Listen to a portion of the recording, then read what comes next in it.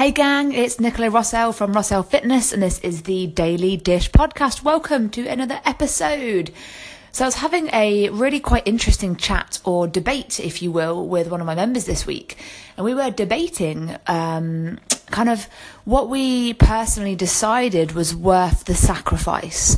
So when it comes to health, fitness, weight loss, changing your life, changing your lifestyle, and ultimately making any changes that you want to, you do have to make certain sacrifices, and anyone that tells you that you don't have to is lying to you, really, because your habits right now are comfortable. You are behaving the way that you do because you've developed systems and habits and a way of living that suits your needs at the moment. Okay, maybe you want something different, but at the moment you're coping, you're alive, you're healthy enough. And so basically what you're doing at the moment is working for you to an extent. So if you want things to change, if you're in a position where you're starting to feel a little bit uncomfortable, a bit unhappy, you feel that your health's sliding away from where you want it to be, maybe your weight loss is starting to pile on instead of pile off, life has to change. Something has to change. Something in your lifestyle will have to change. And that will feel like a sacrifice, no matter how you dress it up, no matter, kind of what bells and whistles you put on it, no matter how much glitter you put over it. Those changes will feel difficult at the beginning, and they will feel like you are sacrificing potentially things that you enjoy doing for other things. And whether these new things are things that you like better or whether you don't like them as much, whatever the changes that you try to make, they will feel hard, they'll feel difficult, you'll feel some resistance, and it will feel to an extent like you are making sacrifices.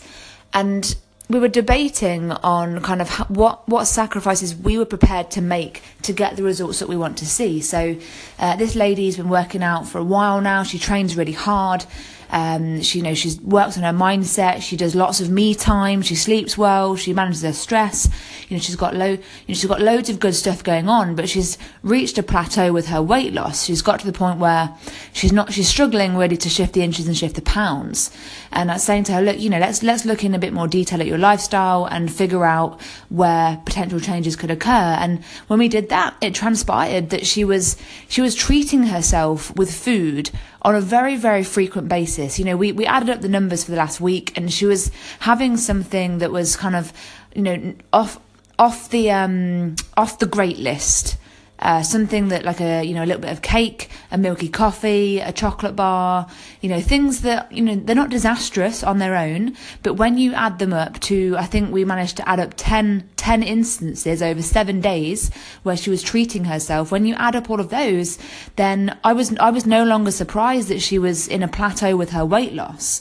Because whilst we, endeavour to have flexibility and freedom in our nutrition in the programs that I run, we've also got to recognise that we can't treat ourselves all the time.